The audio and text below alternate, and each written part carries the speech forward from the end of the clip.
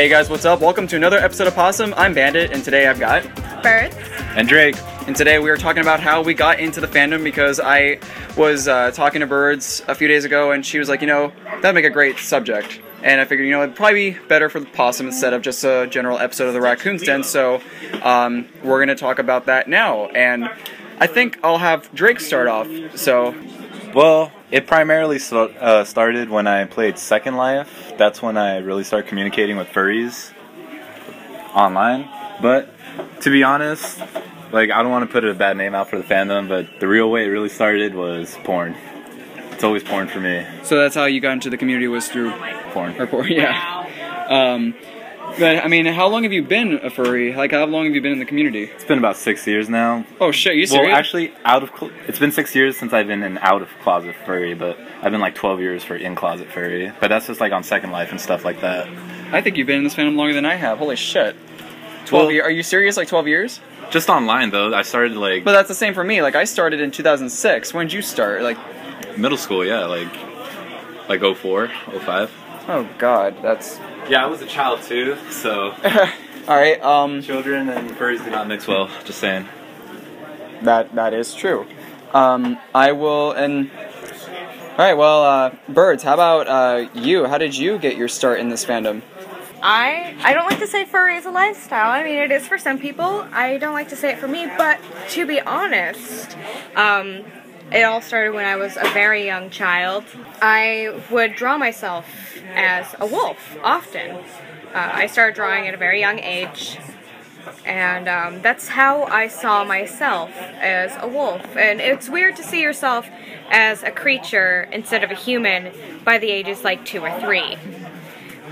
So I didn't really have a name for it until I had joined DeviantArt when I was 11, 12 or something. I'm 22 now.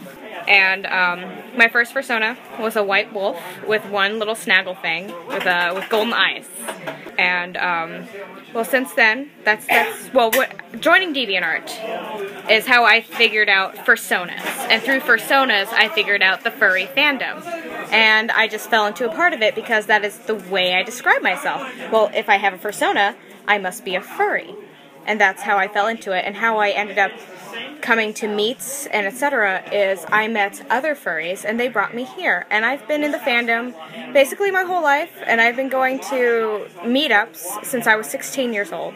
So, do the math. Is that 8 years? I think that's 8 years.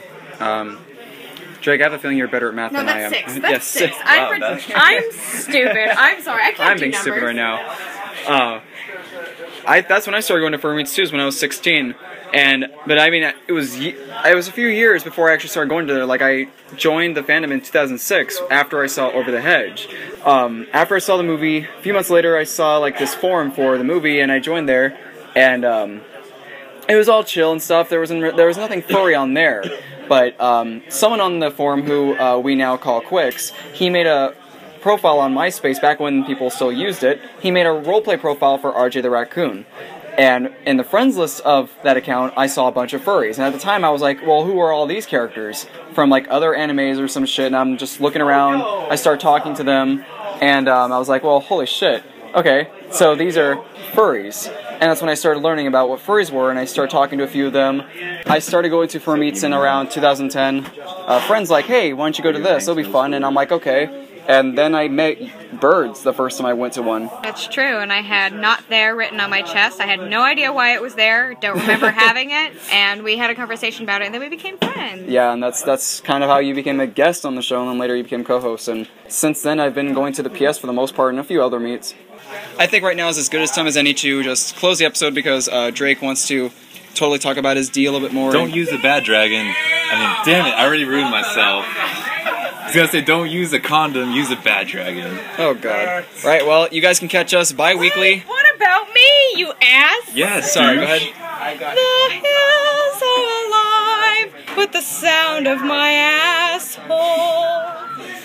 Alright, I think we're gonna close that now. We can catch us bi-weekly on Wednesdays. Maybe with a little musical note now with Birds if she wants to do that every time. Drake, say something, goodbye. Goodbye, I'm gonna make more Kool-Aid.